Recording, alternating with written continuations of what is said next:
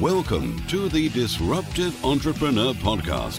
For anyone who wants to make money and make a difference, grow and leverage your enterprise better, get more done in less time, outsource everything and create your ideal lifestyle.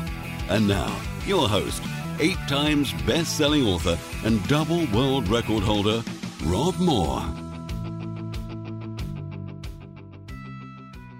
Hi, it's Rob Moore here. Welcome to the Disruptive Entrepreneur Podcast, and I've hijacked the Mark My Words podcast. We regularly get asked for Mark and I to be kind of put together. We're off doing different things, often in different parts of the world nowadays. So I'm really excited to be bringing Mark to the Disruptive Entrepreneur Podcast, and Mark's brought me to the Mark My Words podcast. And in this special episode, the joint episode, really what we're going to do is really get into Mark's head, and maybe a bit from me as well, about business, finance, investing, you know, what we stand for, what we stand against, some of the things Mark loves about business and life, some of the things he hates and, you know, wants to see change. So it's going to be kind of like almost like a behind the scenes conversation that Mark and I might have if we're upstairs in our office. So Mark, this is everyone, this is Mark. If you don't know Mark, because you subscribe to the Disruptive Entrepreneur, Mark's been my business partner now for 11 years. Most things I know about money and finance and business have either come from Mark's brain, or he's got me down a path so I can be down the right path to learn the right strategies. Definitely, if it weren't for Mark, then I probably still would have been painting at 2 a.m. listening to German heavy metal. So my life has definitely been transformed for the positive through being business partners with Mark. Mark, how many properties have we got now that we've bought, sold, own, manage in total? Well, we manage about 700 tenants. It's got to be, I don't know, over 550 properties, units, something like that. Yeah. We've bought, sold, you know, have invested in over the years easily that number. Yeah. You know, and still doing it. Yeah. Still buying them, still keeping them. Yeah. Yeah, love doing it. So you've been doing property now about 14 years, because I think you had about 3 years already experience before we met, something like that? Yeah, so I got into this market 02, 03, started investing abroad. So 15 years. Yeah, 02, 03, yeah. Started investing abroad and then started buying and refurbing and then remortgaging. You know, when I met you, local terraces, you know, that's what really got me started on this journey. Probably the butt ugly ones. The butt ugly ones probably started in 05 and that's what really worked and what we really grew. Still got the same passion for property 15 years on? I absolutely love property, probably to the same extent. However, I love doing different things. If I still had to buy the same terraces and do all the stuff that we did back then, I think my passion would have waned a little bit. Yeah. So I've moved through the cycle to different types of deals, to bigger buildings, to buildings with more income and really a better use of my time. So something I know you're really big into is not chopping and changing every 5 minutes. And I think you've stumbled upon something there that I think is really important to share. So you've talked about doing the same thing, property, but keeping yourself interested over the years. Because if you did single lets for 15 years, it sounds like you get bored. But of course, if you changed strategy every 5 minutes, it sounds like you wouldn't be able to get compounding and results. So how do you balance staying in the same business model for a long time and keeping yourself interested? For me, it's about creating that nebula. So you've got a circle of knowledge or a sphere of knowledge, and that might be property investment, and you might be good at, you know, buying stuff, increasing the density, increasing the rent that comes out of it, and then leveraging it. And really that's what I've become good at over the years. Yeah. So buying stuff cheap, adding quite a lot of value to it, and then obtaining really good leverage to get most, if not all, of the money back. So that's something that I've focused on and just kind of dragged out across lots of different mediums. So that might have started with, you know, smaller properties, and then that's built up to, you know, a valuation I'm doing this afternoon would be for a 38 bedroom HMO split across a load of units. That'll be somewhere around 2.3 million in terms of value once it's done. So, you know, I've tried to use the knowledge I've got and go 1 or 2 steps removed, but not go chopping and changing into a completely different area. Yeah. You know, yes, invest in stocks, yes, might do some other passive type stuff, but you know, that's secondary, and I don't spend that much time on it. Yeah. core strategy is buying, investment, mostly residential property. There is some commercial in there as well. But I certainly don't like flitting around stuff that I don't know anything about, that's a long way away from my sphere of knowledge. Yeah, I think you taught me a lot about that, because before I met you, I really needed a load of variety in my life, and I was probably quite opposite to you in that regard. So, I'd done 3 martial arts, got 3 black belts, I'd got good at cricket, good at golf, I'd done my art, I'd been a pub landlord, I did an architecture degree. I mean, I was the guy that tried everything, and I got quite good at some things, but never great. And that was always one of my regrets. And then when I met you, you were almost the opposite, in that it'd be a massive decision for you to change, whereas for me, it'd be a massive decision for me to do the same thing. And so I think what you taught me is you can get your variety doing niches within your main thing. And I think that's what you're saying you've done. So property's your main thing. You're not going on to the coffee business, which we'd probably love to do in a different world, or some other business, but you're doing commercial, conversion, single lets, HMOs, maybe the odd test of service accommodation. So you've got this sort of overarching thing that you're going to always do for the rest of your life, but you're making your variety by doing different sub-niches within that niche. Is that right? Yeah, it is. And I think that originally it came from my dad. My dad used to watch things on TV, I remember, and a TV presenter one month would be presenting about property, and then 3 months later they'd be doing a holiday show. Right, yeah. And he'd kind of look at me and go, how the hell does he know anything about holidays when he was doing property 3 months ago? And you see it with politicians. This is a favourite one for me. You see politicians, they're an MP, and then they become the Secretary for Health. Now, of course, we know below them there are all these civil servants that should be, well experienced and doing something for a long time. But then there's a reshuffle, and the Secretary for Health suddenly becomes the Home Secretary and deals with law, order, justice, and prisons. Yeah. And they haven't really got any experience in that. And you see some of the resulting decision making and the stuff that flows from that. So Trump got into power though. Trump did get into power, and not a politician, and he got into power probably based on what he made people believe, a certain segment of the population, and by putting all this kind of rhetoric out. I'd also say someone like Trump is going to have to spend the first 6 months actually learning how that job works, and how all the wheels of government move, because I don't think he's got a clue. And I think he's a perfect example of somebody who obviously knows a lot about business but doesn't understand the inner workings of government because he's never been there. Yeah. So it's important for you to be seen, and logistically and operationally in business, to have a core knowledge that you can get really deep at and that people know you for. Yeah, I think that's really important, because I think that's how you add the value. And the theory's good and the theory's important, but it's that experience, that stuff that adds up over time, that goes into your subconscious, that gives you the gut feeling each time you're presenting with something new, or presented with a deal, or presented with some numbers, and all of that knowledge which you build up, the experience which goes into your subconscious, and you can suddenly make a quick judgment on, known as gut feel, and it's right. And it having a good result. That comes from having experience in a sphere for many, many years. Yeah. If you're darting about all the time, because that's one of your pet hates, isn't it?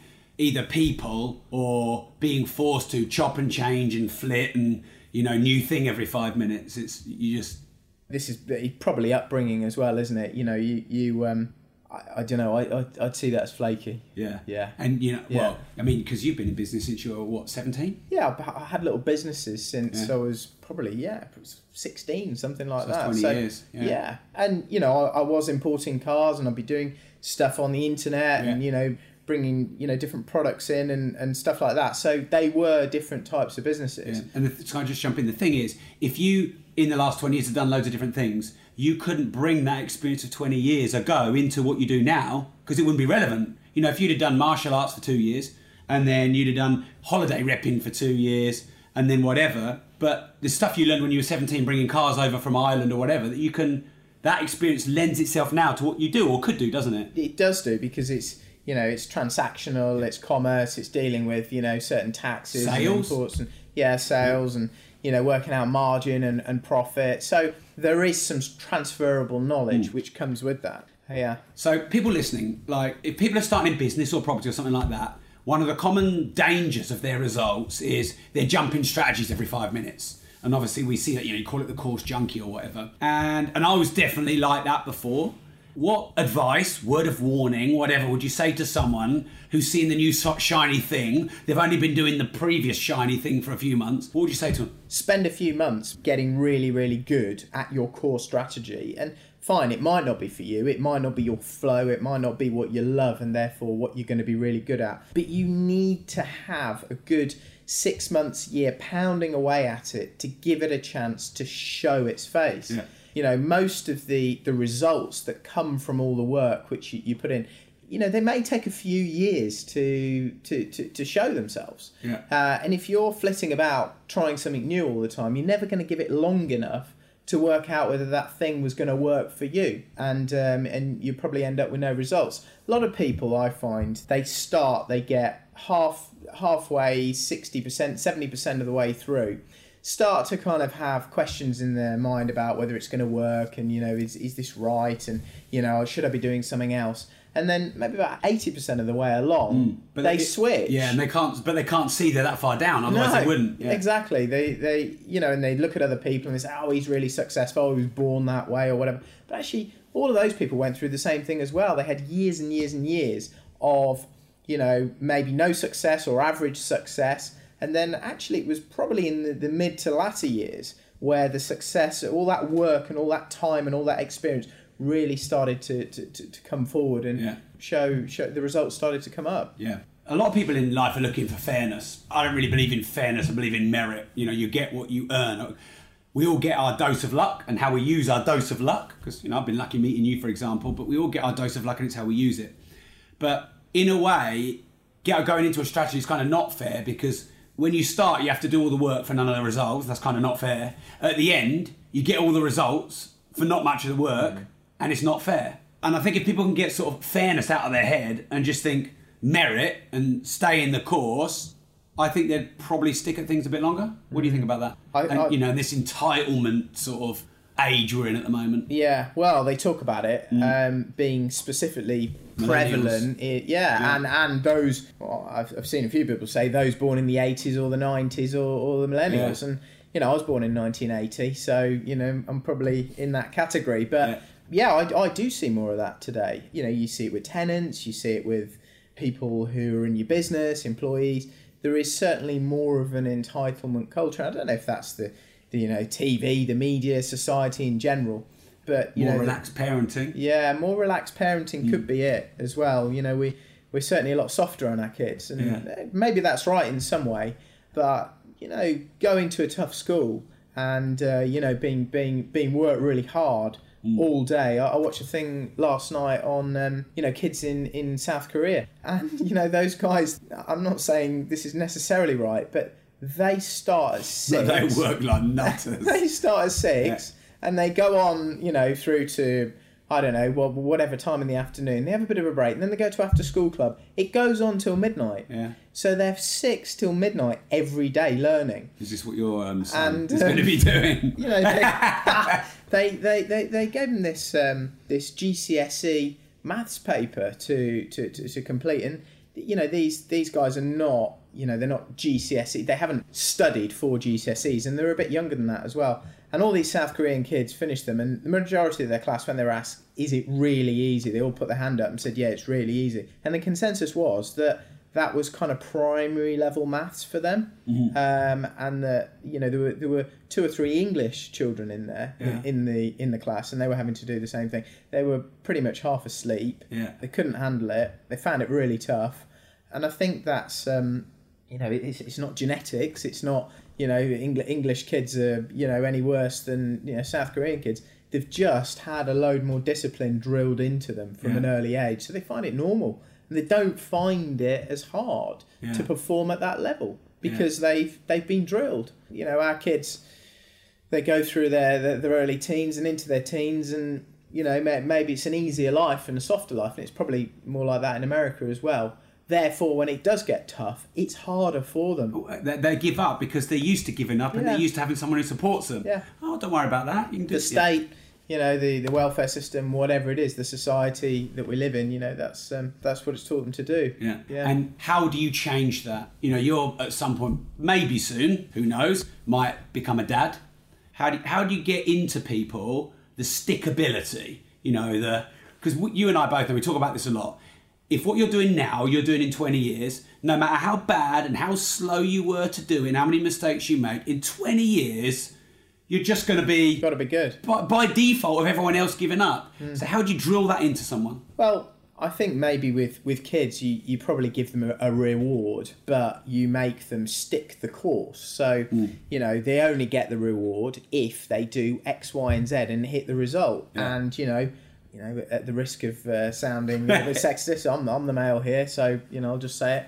If mum says, oh, well, he tried and, therefore he can have X, Y, and Z, well, the answer's no. He gets the thing, or she gets the thing, when they've achieved the results. So they become more results focused. Yeah. It doesn't mean, need to be berating them or be really hard on them. My dad was pretty hard on me, but, I think...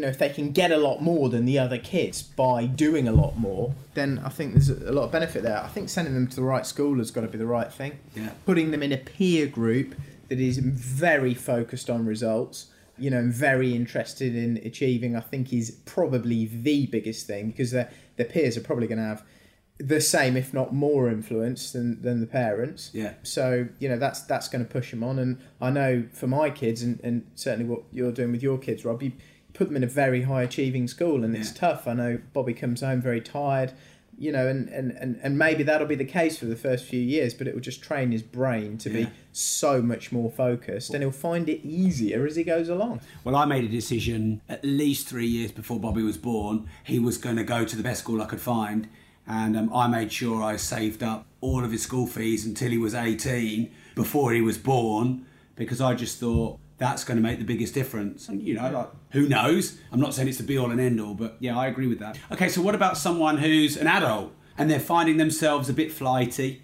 Because let's be honest, society, I don't want to sound like an old fart here, but I probably am going to, but society and generation is a bit different now. You're on Facebook, you're on Tinder, you're just, if a video's more than 2 minutes, you've lost your concentration and everything's more instant. And so our attention span has gone really mad. I've noticed with you and I over the years with our iPhones, we're freaking addicted to these things. So how do we, what can we say to people to get them back into the longevity thinking and the enduring the challenges and the not giving up when it gets slightly hard, but someone who's not a child, who's already, their personality's already formed? I think they need to focus on the result and probably make some public, announcements and tell those around them what they're doing and what they're going to achieve by when. Somebody getting into this game, maybe they're buying property or they're investing or whatever, it might be difficult, if they tell their family they're doing this, or their friends, they may be a little bit negative because they don't want them to push ahead. So not everyone would want to do this, but certainly those around them who are, in this game or a little bit more positive about it, if they say, well, this is what I'm doing single lets, and I'm going to buy X number by this stage, you set a date, and, you put pictures up and you burn it into your brain and you set reminders. I think that's got to be one of the best ways, because if you don't stick to it, A, other people are probably going to think you're flaky and therefore you might not feel great about that. And I think B, you're just going to be it's going to be a lot clearer to you what your goal is and what you need to achieve at the end of it. And people are going to be asking you, what are you doing with this, what are you doing with that? I think if you're changing every 6 months or every year, then whoever it is going to be saying, oh, well, you were doing this 6 months ago, you were doing that, and that's a classical sign that somebody's not achieving if they keep flittering around and changing. It is to me anyway. And I'd say most people in a who are successful in business, if they see somebody chopping and changing a lot, moving around different business types or careers or whatever, you can't trust them, can you? No, even if it just shows that that's what they're going to do. They're going to continue to do that, A, and B, they haven't made a success of anything yet. Yeah. Well, each time we were interviewing someone today for a high-level role, and each time you and I see a CV that's got a job every year, they've got to fight really hard to it's hardly ever we get anyone in. And I think longevity is one of the biggest signs of a successful person.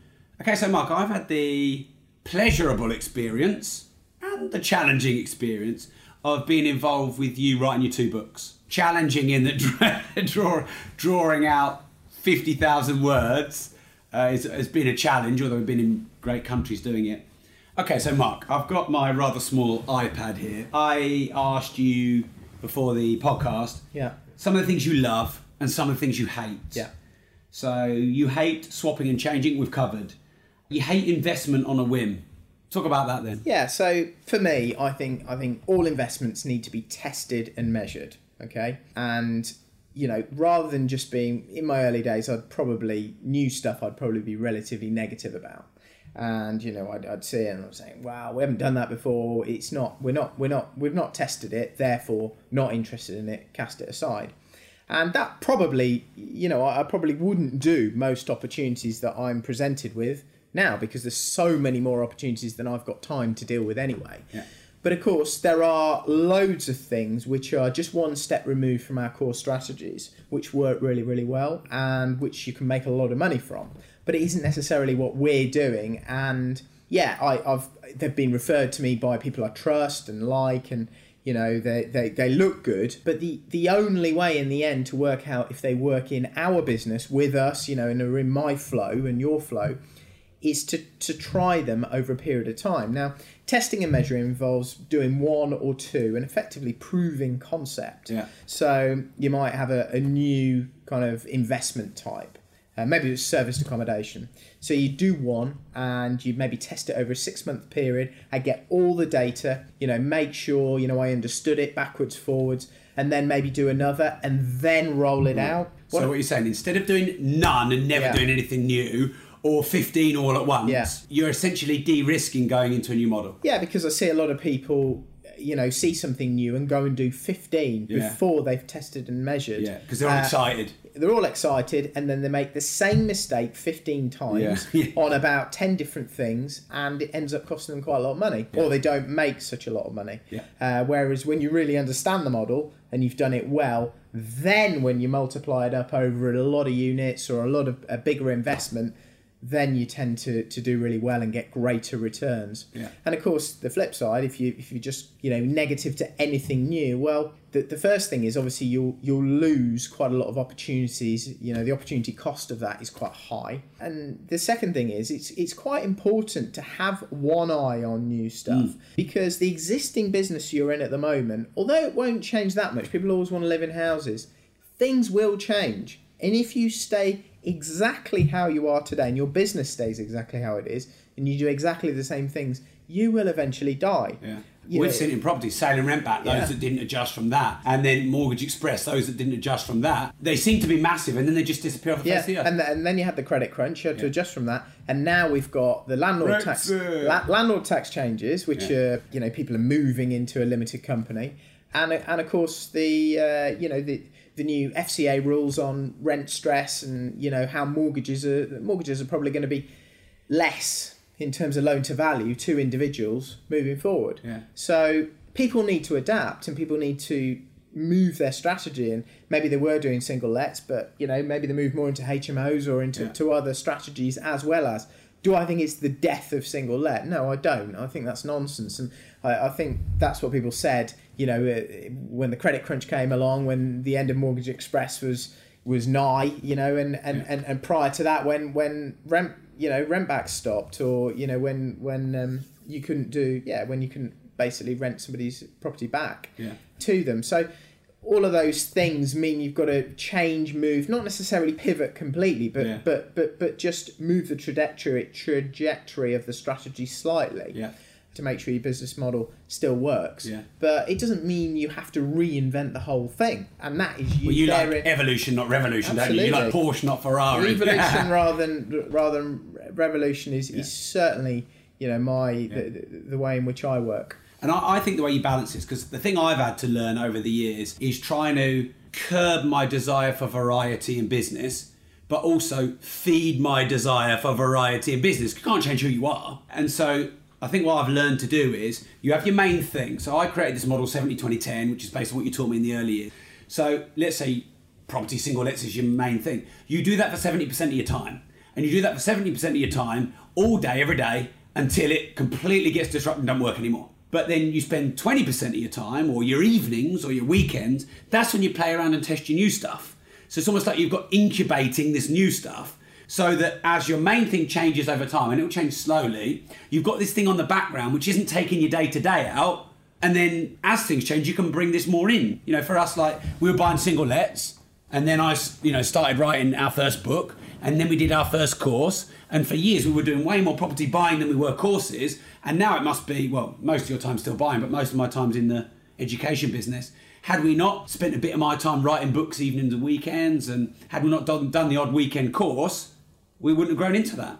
So you can almost have a strategy, can't you, of where you're doing your main thing most of the time, but you can have your creative variety outlet evenings, weekends, or in ring-fenced amount of time. I think that is, that 70-20-10 model which you came up with is often the way I put it. You absolutely need to have one eye on what else is going on, but don't just jump into that new thing, before it's tried and tested, preferably by a few other people first. You love doing that, don't you? I usually wait until... You always let me go first.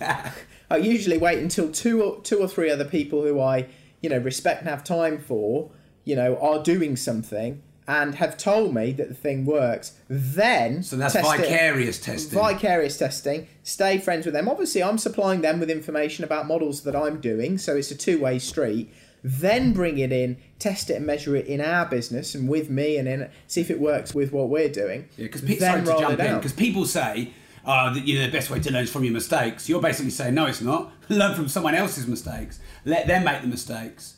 I think learning from other people's mistakes is cheaper. is absolutely cheaper and in many ways the key to life. Yeah. Over the years, I've been friends with loads of older guys who have had businesses and have kind of done it, and I've got quite a few as my mentors, and I see that we have a great friendship, but I see that as like a 30-40 year accelerated learning process whereby they've done most of this stuff, they've made most of these big mistakes, and they can give you kind of generic information and principles. So what would you say to people who challenge that? Oh no, you've just got to go out there and do it yourself, make mistakes. You don't need courses and mentors. You just go out there and do it yourself. Well, you can, but in many ways it'll take you a hell of a lot longer.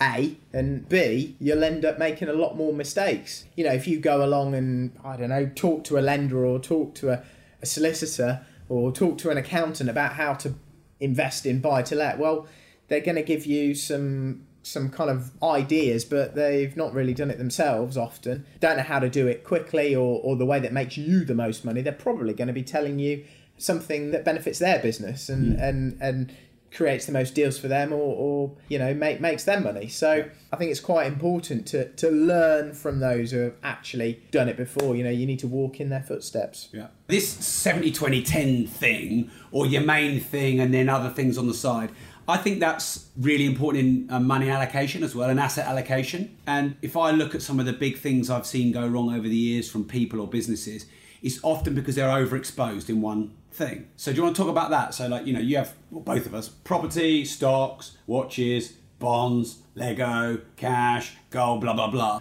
So would you sort of use the 70-20-10 or 70-25-2-1, similar thinking in terms of where you allocate your money and your assets? Yeah, so for me, property is the 70 and this business is the 70 and the training business is the 70, but the 20 and the 10 would be things like stocks or bonds or the maybe watches or those other smaller things that I don't know quite as much about, and I'm not on the ground and involved in quite so much, but I feel like I know enough to enable me to make direct investments. Yeah. And if you start putting 1 or 2% of your wealth into a new class, if you make a massive mistake and lose it all, you only lose 1 or 2% of your wealth. Exactly, and most of the time you wouldn't, as long as you spend long enough learning about it and get the experience over a long period of time as to, what general principles are applicable. Because it always makes me laugh. You get people coming out saying, "Oh, you need all your money in gold now," or "You need all your money in this." I mean, that's surely the dumbest thing ever. Well, it's nonsense, isn't it? It's always nonsense. All your money in anything is a bad idea. If you go and see a financial advisor, that'll be the first thing he does. He'll work out, all of your investment preferences and your attitude to risk and all that sort of stuff, and he'll take you through the FCA kind of approved system to find out where you are in your life and how much risk you want to take on. And then what he'll do, he'll offer you a load of assets which go into the markets, which are spread across a load of equities, bonds, and different asset classes. And that's just the key, the foundations to investment. So what are your thoughts on focus versus diversification? How much should you focus? How much should you diversify? Well, I think if you want to make big money, you absolutely need to focus. Yeah. And you want to make big money, you need a business usually, or really a great investment strategy like buying properties and getting tenants in and remortgaging them, all that stuff that we do. I think that makes you big money, but it is one asset class. Property, I think is relatively secure. Having your own business, I think that is certainly more cyclical and definitely less secure than, say, having some gold or having, maybe some money in a FTSE tracker or something like that. But if you have your own business, the returns that you could get from that could be several hundred, often several 1,000% per annum. That's normal. Yeah. People grow a business from £1, and then, after decades, they may be making millions of pounds. So it's a huge amount of growth. But of course, a recession could come along, or there could be other issues, and that business could, have a problem. So I think it's very important to spend your 70% on things that are very high growth, but that you really know you're involved in every day, like the back of your hand. And then when you get the money from that, you diversify a lot of that money away into lower risk, but probably lower return asset classes as well, and they're more diversified and spread across those lower risk, lower return asset classes. Okay, great. So something else you hate is, before I talk about something else you hate, why are we talking about things Mark hates? Because it seems like a random episode. So Mark's just finished his book Uncommon Sense, and that is the common misconceptions of business, finance and investing and how to profit going against the tide. That's the subtitle.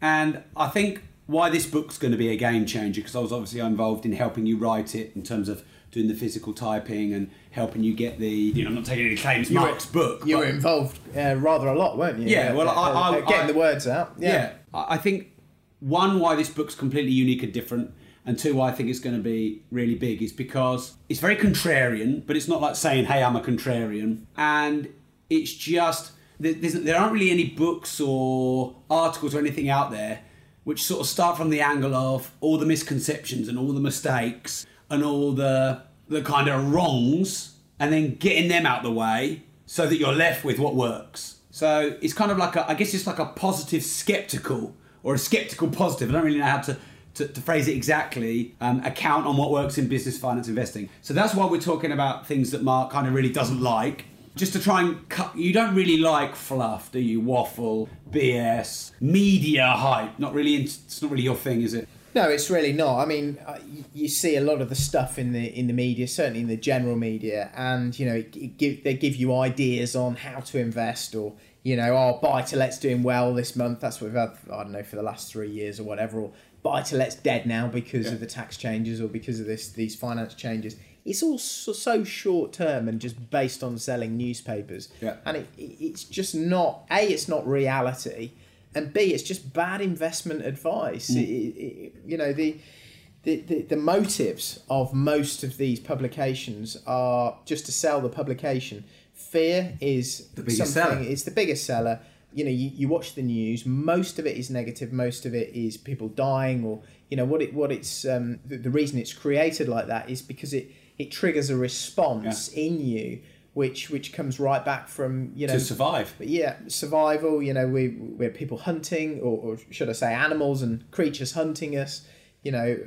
Many years ago, And genetically, we tend to be attracted to that sort of information because we need to know about it, because we might need to run away because we're going to be killed by some marauding invader, and it doesn't necessarily serve us in the modern world. So all that negativity on the news, or the way in which newspapers will hype things, i.e. something is, when something's really good, it's actually, they make it sound better than it really is, and when something's worse, they make it sound worse than it really is, because that creates interest and draws us in. It's not the reality, and I think most of it can just be ignored. Yeah. Most of the best investment and kind of business ideas and models come from usually individuals just cracking on. They find a bit of a hole in something, they find something that works, they refine it, and they just keep replicating it. And there's usually a bit of a nucleus of people like that who've got good ideas, who share those ideas around and make money from them. Yeah. Something I feel is really important to be able to do, you and I have had dozens of conversations over the years on this, is when things look bad, you've got to try and find the spin-off opportunity from those things that look bad. And then when things look good, you've got to be careful not to get too pissed on it or excited and look at what could go wrong. And I think that's uncommon sense, the sort of the title of your book. And I think that's what contrarianism is. It's, okay, things look bad. What's the opportunity? Okay, it's great. Oh, we're all excited. Okay, so stay calm and look at some of the downsides. So it's that ability to look the opposite to the way the masses are looking at it. Yeah. Any thoughts on that? I think you could call it a balanced view. I think that's one of the most important things. Generally, we have this herd mentality, and again, it goes back to genetics and survival of the fittest. If you had, a herd of let's call it people walking along, you're less likely as a member of a group to be attacked individually by some sort of big animal, or something about to kill you if you're in a big group rather than if you're on your own. And that's the reason why we look at stories like this, or we behave like lemmings. We see everybody else do something, and we usually follow on the same path. So how do you teach yourself to be the contrarian? How do you teach yourself uncommon sense? Let me just want to expand on that point. When you go through a cycle, generally the masses get more and more interested in an investment as you get further into the cycle, and certainly towards the end of the cycle, that's when you've got most people interested in doing it. And the reason for that is because as more people do it, more people want to do it. And we all follow along. And of course, most of the juice, most of the profit has already taken place early on in the cycle. So what we really should be doing is looking at what everybody else is doing, and perhaps if everybody else is diving in, maybe we back off. Yeah. And when you're right in the middle of a recession, that's probably the time to jump in. Yeah. Now, obviously that's a quite simplistic way of looking at it, and there are various points along the cycle where you're probably just going to put more in at the early parts of the cycle, and then as it comes to the end of the cycle, well, you don't want to just do nothing, but you might switch to income, or you might not be so capital focused, or you might go into assets that aren't going to drop so much and haven't had such an amazing ride through the cycle, and aren't so they're recession proof. Do you know what I mean? They're not so affected by boom and bust. And I think it's important to listen to what the mass are doing, and kind of say, well, that's where the weight of the money is. That's what they're all doing, and therefore, because the weight of the money has already gone into that asset, because they all think it's great, the gains are already priced in. The price is already already reflects that. It's already reacted. Therefore, anyone who's looking at a new market and there's not a lot of people there, and people are generally negative about it, well, they may think to themselves, if they're a good investor, they may think, well, that's a market where valuations are very low, people aren't interested in that asset class yet, and therefore I can pile in, and then when it becomes the norm in the media and it's great, all that value will then be priced in and you'll have made money. Yeah. Now, of course, there is a bit of a caveat to this, because lots of people say to me, "Oh, I've found a market niche, or I found a hole." Yeah. You know, I had it said to me earlier on in an interview, "I think you guys have found a little rabbit hole here with your business." And of course, I was like, "Well, thank you very much, absolutely." But it's important to understand that if it's completely new and nobody else is doing it, you should ask yourself, well, is that because that doesn't work? Is that because this model is no good and there's no money to be made from it? Sometimes if there's a bit of competition in a market, that means it's a good market and there's money to be made from it. So there are caveats to all of this, and you need to test and measure to work out whether it works for you. The contrarian attitude and, understanding how the media works is great kind of on a superficial level, just giving you an idea of what sort of opportunities to start focusing on, because there's so many.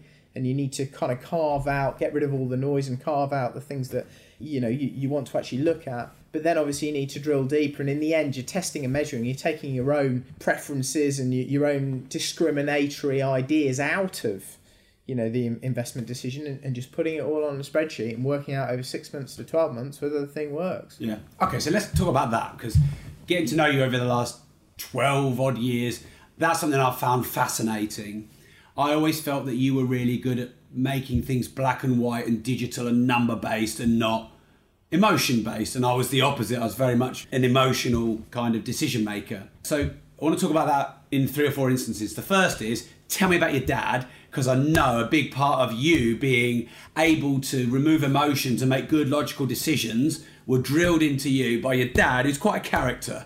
And Mark's first book, Low Cost High Life, he talks a lot about his dad in that book. So just give us a bit of a flavour for the intricacies and quirks of your dad and how he raised you. Well, I mean, Dad was pretty non-conformist. So he was the ultimate contrarian.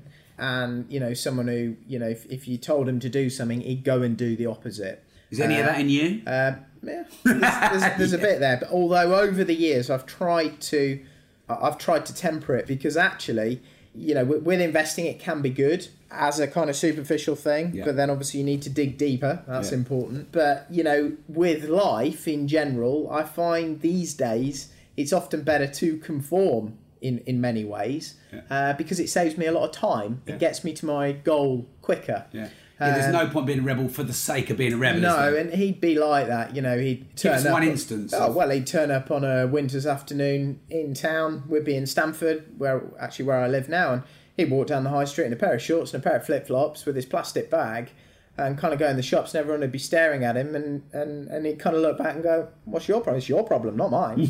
And you kind of, obviously, he was, he'd been 30 years in the Far East, so that created this within him in many ways, because it was, when you're living in the middle of Africa, or you're living in the middle of Indonesia, and you're this Englishman, when you start exhibiting all these kind of non-conformist ways, well, they don't think it's weird, because they don't know what English people are like anyway, and they just think, "Oh yeah, you're English. Oh, that's really interesting." Yeah. And of course, the more non-conformist he became, the more interesting perhaps he became to many people in those countries, and they probably thought that's what an Englishman did. So, of course, 30 odd years of living in that way made him very contrarian. Yeah. Now, he wasn't an investor, and he wasn't somebody that made big money.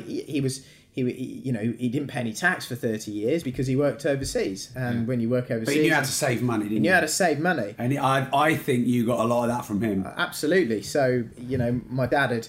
he'd work for 3 years, and then he'd have a year off because he'd be on some sort of contract building a road or a big water system or something like that. And, he'd then have a year where he had to save his money because he wouldn't be getting any income. Of course, he'd be paid a lot for those 3 years.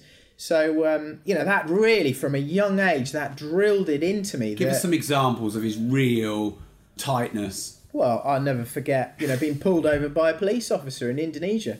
And, all the other expatriates, all the other English and Americans, if you get pulled over, you'd be pulled over for not indicating when everybody else is, basically driving through town backwards, and, doing 80 miles an hour in a 30. And so it's very inconsistent. But they'd see a white face and they kind of go, "Oh, right, yeah, there's a bit of money. He's not indicated. Let's have him over." So it was all a bit unfair. But, instead of what's right and wrong, and my dad would be like, "Well, that's wrong. You can't do that to me." you know, most English people had kind of go, well, do you know what? It's 10,000 rupee, it's £3. You just pay him, and that's the end of the matter.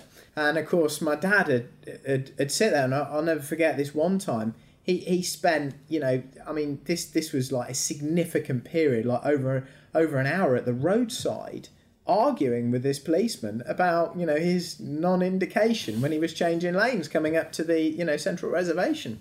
You know, and in the end, the police officer, who's probably on, I don't know, $4,000 a year, you know, gives up and kind of waves him on, because, of course, so you're just a little kid sitting in the back wishing he would shut up. Yeah, my mum's there like really embarrassed. Stuart, enough, you know, and all this sort of stuff. And of course, gets back in the car, that got the little bastard, and then drives off. And, Pizza Hut, tell us about Pizza Hut. Yeah, Pizza Hut. We used to go in there, and this had happened most Saturday mornings. We'd after we'd messed around for most of the morning, we'd get into the local shopping centre. We'd go in for a pizza. Pizza at that time there was like £3. Dad would go in, he'd get the salad bar. It was a one-trip salad bar. Yeah. That was the system.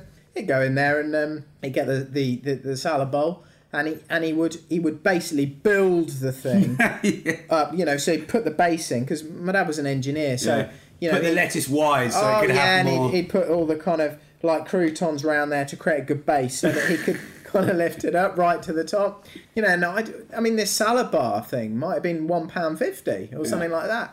But he'd do that so that he only had to go up, you know, one time, and actually invariably then he'd go up for a second helping. Yeah. And you know, a lot of the time nothing had happened, but every now and again they put 2 salad bowls on the bill, and of course my dad would just kind of look at it, get him over, and they'd be like, well, this is you know, you went up twice, and of course you know, he'd kind of argue, oh no, that, you know, this is designed for, you know, fat, you know, kind of whatever people. Do you see what I mean? Who abuse the system? You know, I'm just here having some salad.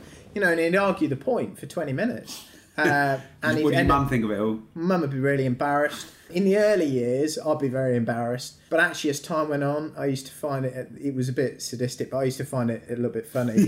Because, of course, it created all this outrage, and I could sit there, watch it all, and I didn't get into any trouble. Yeah. Which kind of was quite amusing in some ways. But, of course, it wasn't clever. It wasn't the right thing to do. He'd sit there for 20 minutes, half an hour, arguing over £1.50 when he could have gone and made, you know, £3,000 somewhere else. Yeah. You know, have you ever been a bit like that? Maybe you've spent a bit too much time to save. No question. Not enough money. I've had to train myself out of some of those ways. Yeah. But you know, many of them are still within me. Well, you know, which you'd want to keep, wouldn't you? Because you don't want it to completely be gone. No, you know, I'll still be all over the costs and have a bit of a freak out over Christmas. Yeah. You know, when everything's gone turbo, and you know, Gemma's been in Selfridges buying a load of stuff, and you know, we get home, I suddenly look at my credit card bill and just this has got to stop. We've got to get it all under control again. Yeah. So I still have those moments, and I'm still reminded of all that stuff. Yeah. But I don't think it's good to be that extreme with it all. But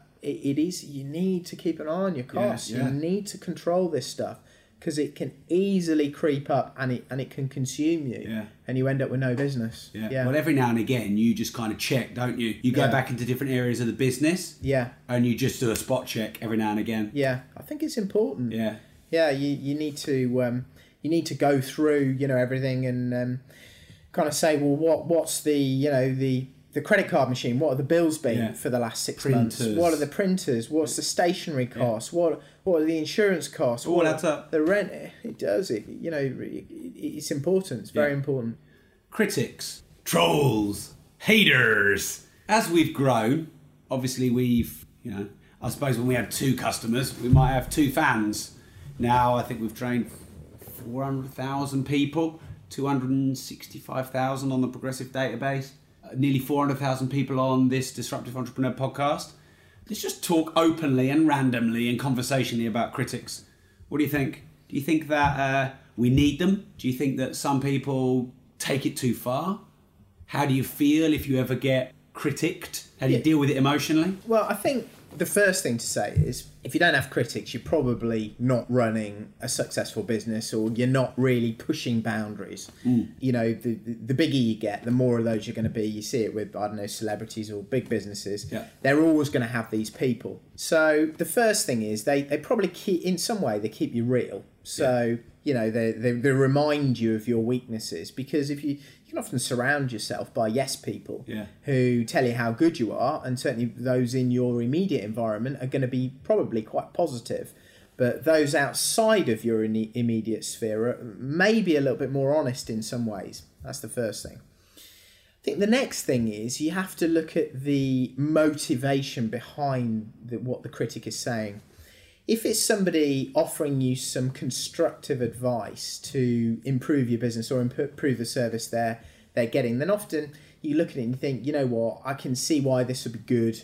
Let's make that change. Let's not do that thing anymore to improve the service for our customers. And they should probably be seen in a positive light.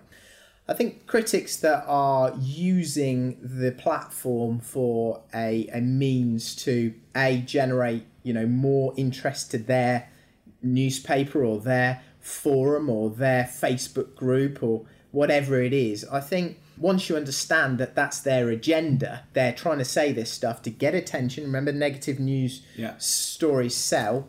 Get the attention, get people looking, and you know that creates the most traffic. Well, if they're then monetizing that on the back end, i.e. they're getting advertising or they're selling services and deal packaging, whatever it is, they're selling off the back of that. Well, I think, you know, that's a little bit more, you know, you probably wouldn't want to take that as seriously, you know, because you know, they've clearly got an agenda, there's an ulterior motive there, and they're not necessarily doing it for the good of customers or the good of your business. They're doing it to generate money from their business. So I think the motivation and the agenda of the person doing it is important.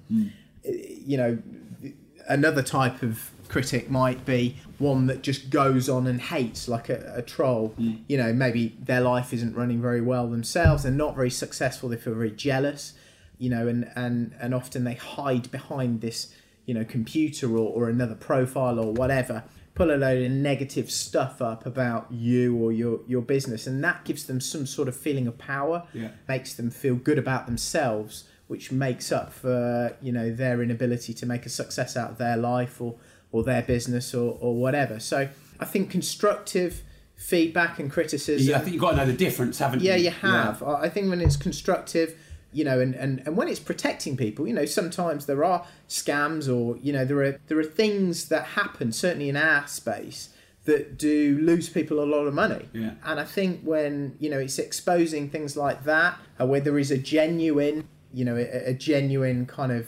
risk to consumers and people investing, I think it can be beneficial obviously for the consumer and beneficial to all the other businesses doing, you know, good honest business. So I think it's important to understand there are different types of critics, different types of haters or feedback, understand what their agenda is, and then either ignore it, take action against it, or you know, maybe change your business if what they're saying is for the right reason and they've got a point. So emotional mastery or emotional development, something we talk about a lot. One of the things I really believe will grow your business the most is managing your emotions. And, you know, you and I have done things in the past a bit emotionally, me probably more than you, to be fair, but we've got some funny stories. I remember you pointing in someone's face and dropping a few bombs on him, and I've certainly flipped out at people. And we all, if you speak to anyone who's really successful, they all say, the bigger you get, the more critics you'll get, you need them. So it's kind of, anyone who's studied any successful people, they know that. But you take every one of those successful people, it still pisses them off and upsets them, doesn't it? It still gets to them. So how do we develop this emotional mastery, if you like, where there's a difference between us just saying, hey, I need more critics because I'm growing, and actually, when you feel the emotion, controlling it? How do you control your emotions? Well, you don't always have to, you know, if there's a lot of critical stuff coming from one direction and it's not, you know, you've looked at it and it's not, you know, there's no basis to it, or it's not fair, or it's not being done for the right reasons, you can just block it out. You don't necessarily have to listen to it. You don't have to read it. So that could be one way. The next way, I think, is to have those around you who support you and who are actually interested in your success and your business's success. Get them to tell you what they honestly think. Yeah. That's a good, say to them, well, is this true? Do you think, and if it is true, please, can you tell me, just be honest, and have an impartial person who, is interested in your success, tell you, and not just a yes person. I think that's quite important. Something I do. You just got to release stress, and you've got to generally make yourself, feel good about yourself and the day. If I exercise in the morning and I eat properly and I sleep well, I can deal with all that sort of stuff a lot better than if I don't do one of the three of those things. It's weird how much those three things mean to my life. Having good amount of sleep, good amount of exercise in the morning, and eating properly, I can almost deal with anything. And I'd add one thing to that, and I've really valued that in our relationship over the last 12, 15 years, whatever. When did we actually meet? We met December 2005, didn't we? So that's 12 years. Is having someone to talk to that you value their opinion. Oh. Even, because sometimes... A business partner who is invested in the thing in the way that you are. Yeah, and understands. Understands. That's really important. And the other thing is, the downside will hurt them as much as it will hurt you. Because... So A, feeling that you're not alone. Yeah. That's important. A, feeling you're not alone. And B, if you've got someone there who is invested in it and has as much upside and downside as you, then their opinion is going to be probably a lot more valid. Yeah. And also it gives you the release, doesn't it? Yeah. Because normally your initial reaction, wired into us, hardwired into human beings, is to react. Yeah. On a keyboard warrior, for example, or defensive. Some people get angry, some people spit out, some people take it all inside and it hurts their esteem. We all react differently. But if you can talk to someone about it, that's the release. And then you probably deal with it a lot better publicly or whatever. So we could literally go on for ages. I've got here, we wanted to talk about capitalism, money, creating more happiness. We wanted to talk about scalable businesses, proven business models. So we're probably going to have to do a part 2. I don't want to keep Mark because he's got to go and do quite an important valuation. But Mark's new book, Uncommon Sense, is very exciting. This literally launches, if you're listening to this on the first day that it's live, today.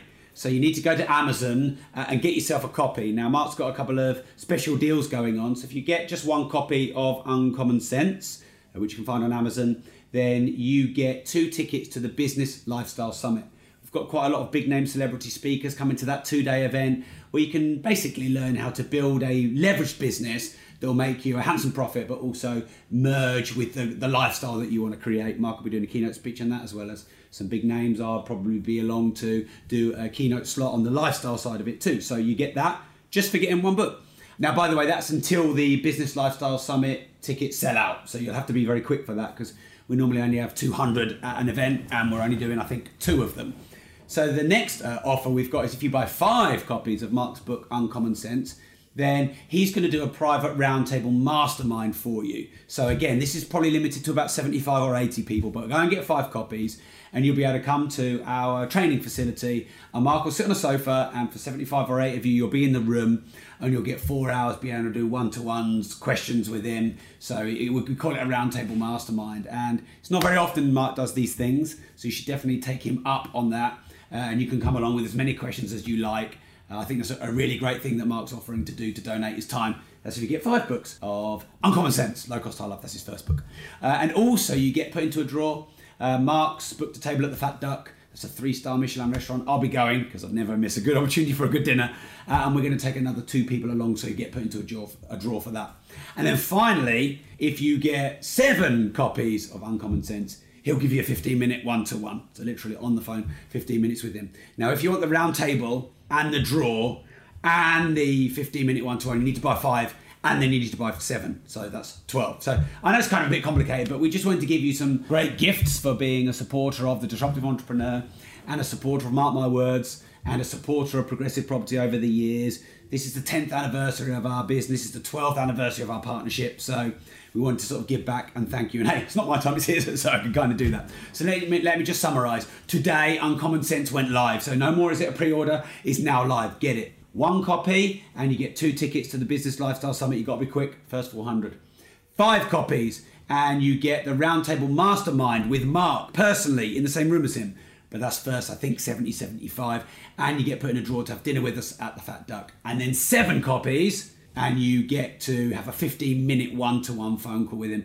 I don't know how many he's doing of them, probably about 30, 35. So it's kind of first come, first serve on that as well. If you want all of that, you need to buy 5 and 7, because 1 counts anyway. So you need to buy 12. And in any of our communities, Progressive Property, Mark My Words, Disruptive Entrepreneur, just message us, let us know that you've got, send us a screenshot, and we'll make sure you get hooked up to all those bonuses. So thanks for tuning in to special double edition of the Disruptive Entrepreneur and Mark My Words. And I want to say thanks to Mark Homer. What a great privilege it is. He only writes a book every kind of 5 years or so, very rarely in the public eye, because he likes going off and doing big property deals. That's why he's gone off now to do his big valuation. So thanks, Mark, and thanks for tuning in. And remember, if you don't risk anything, you risk everything.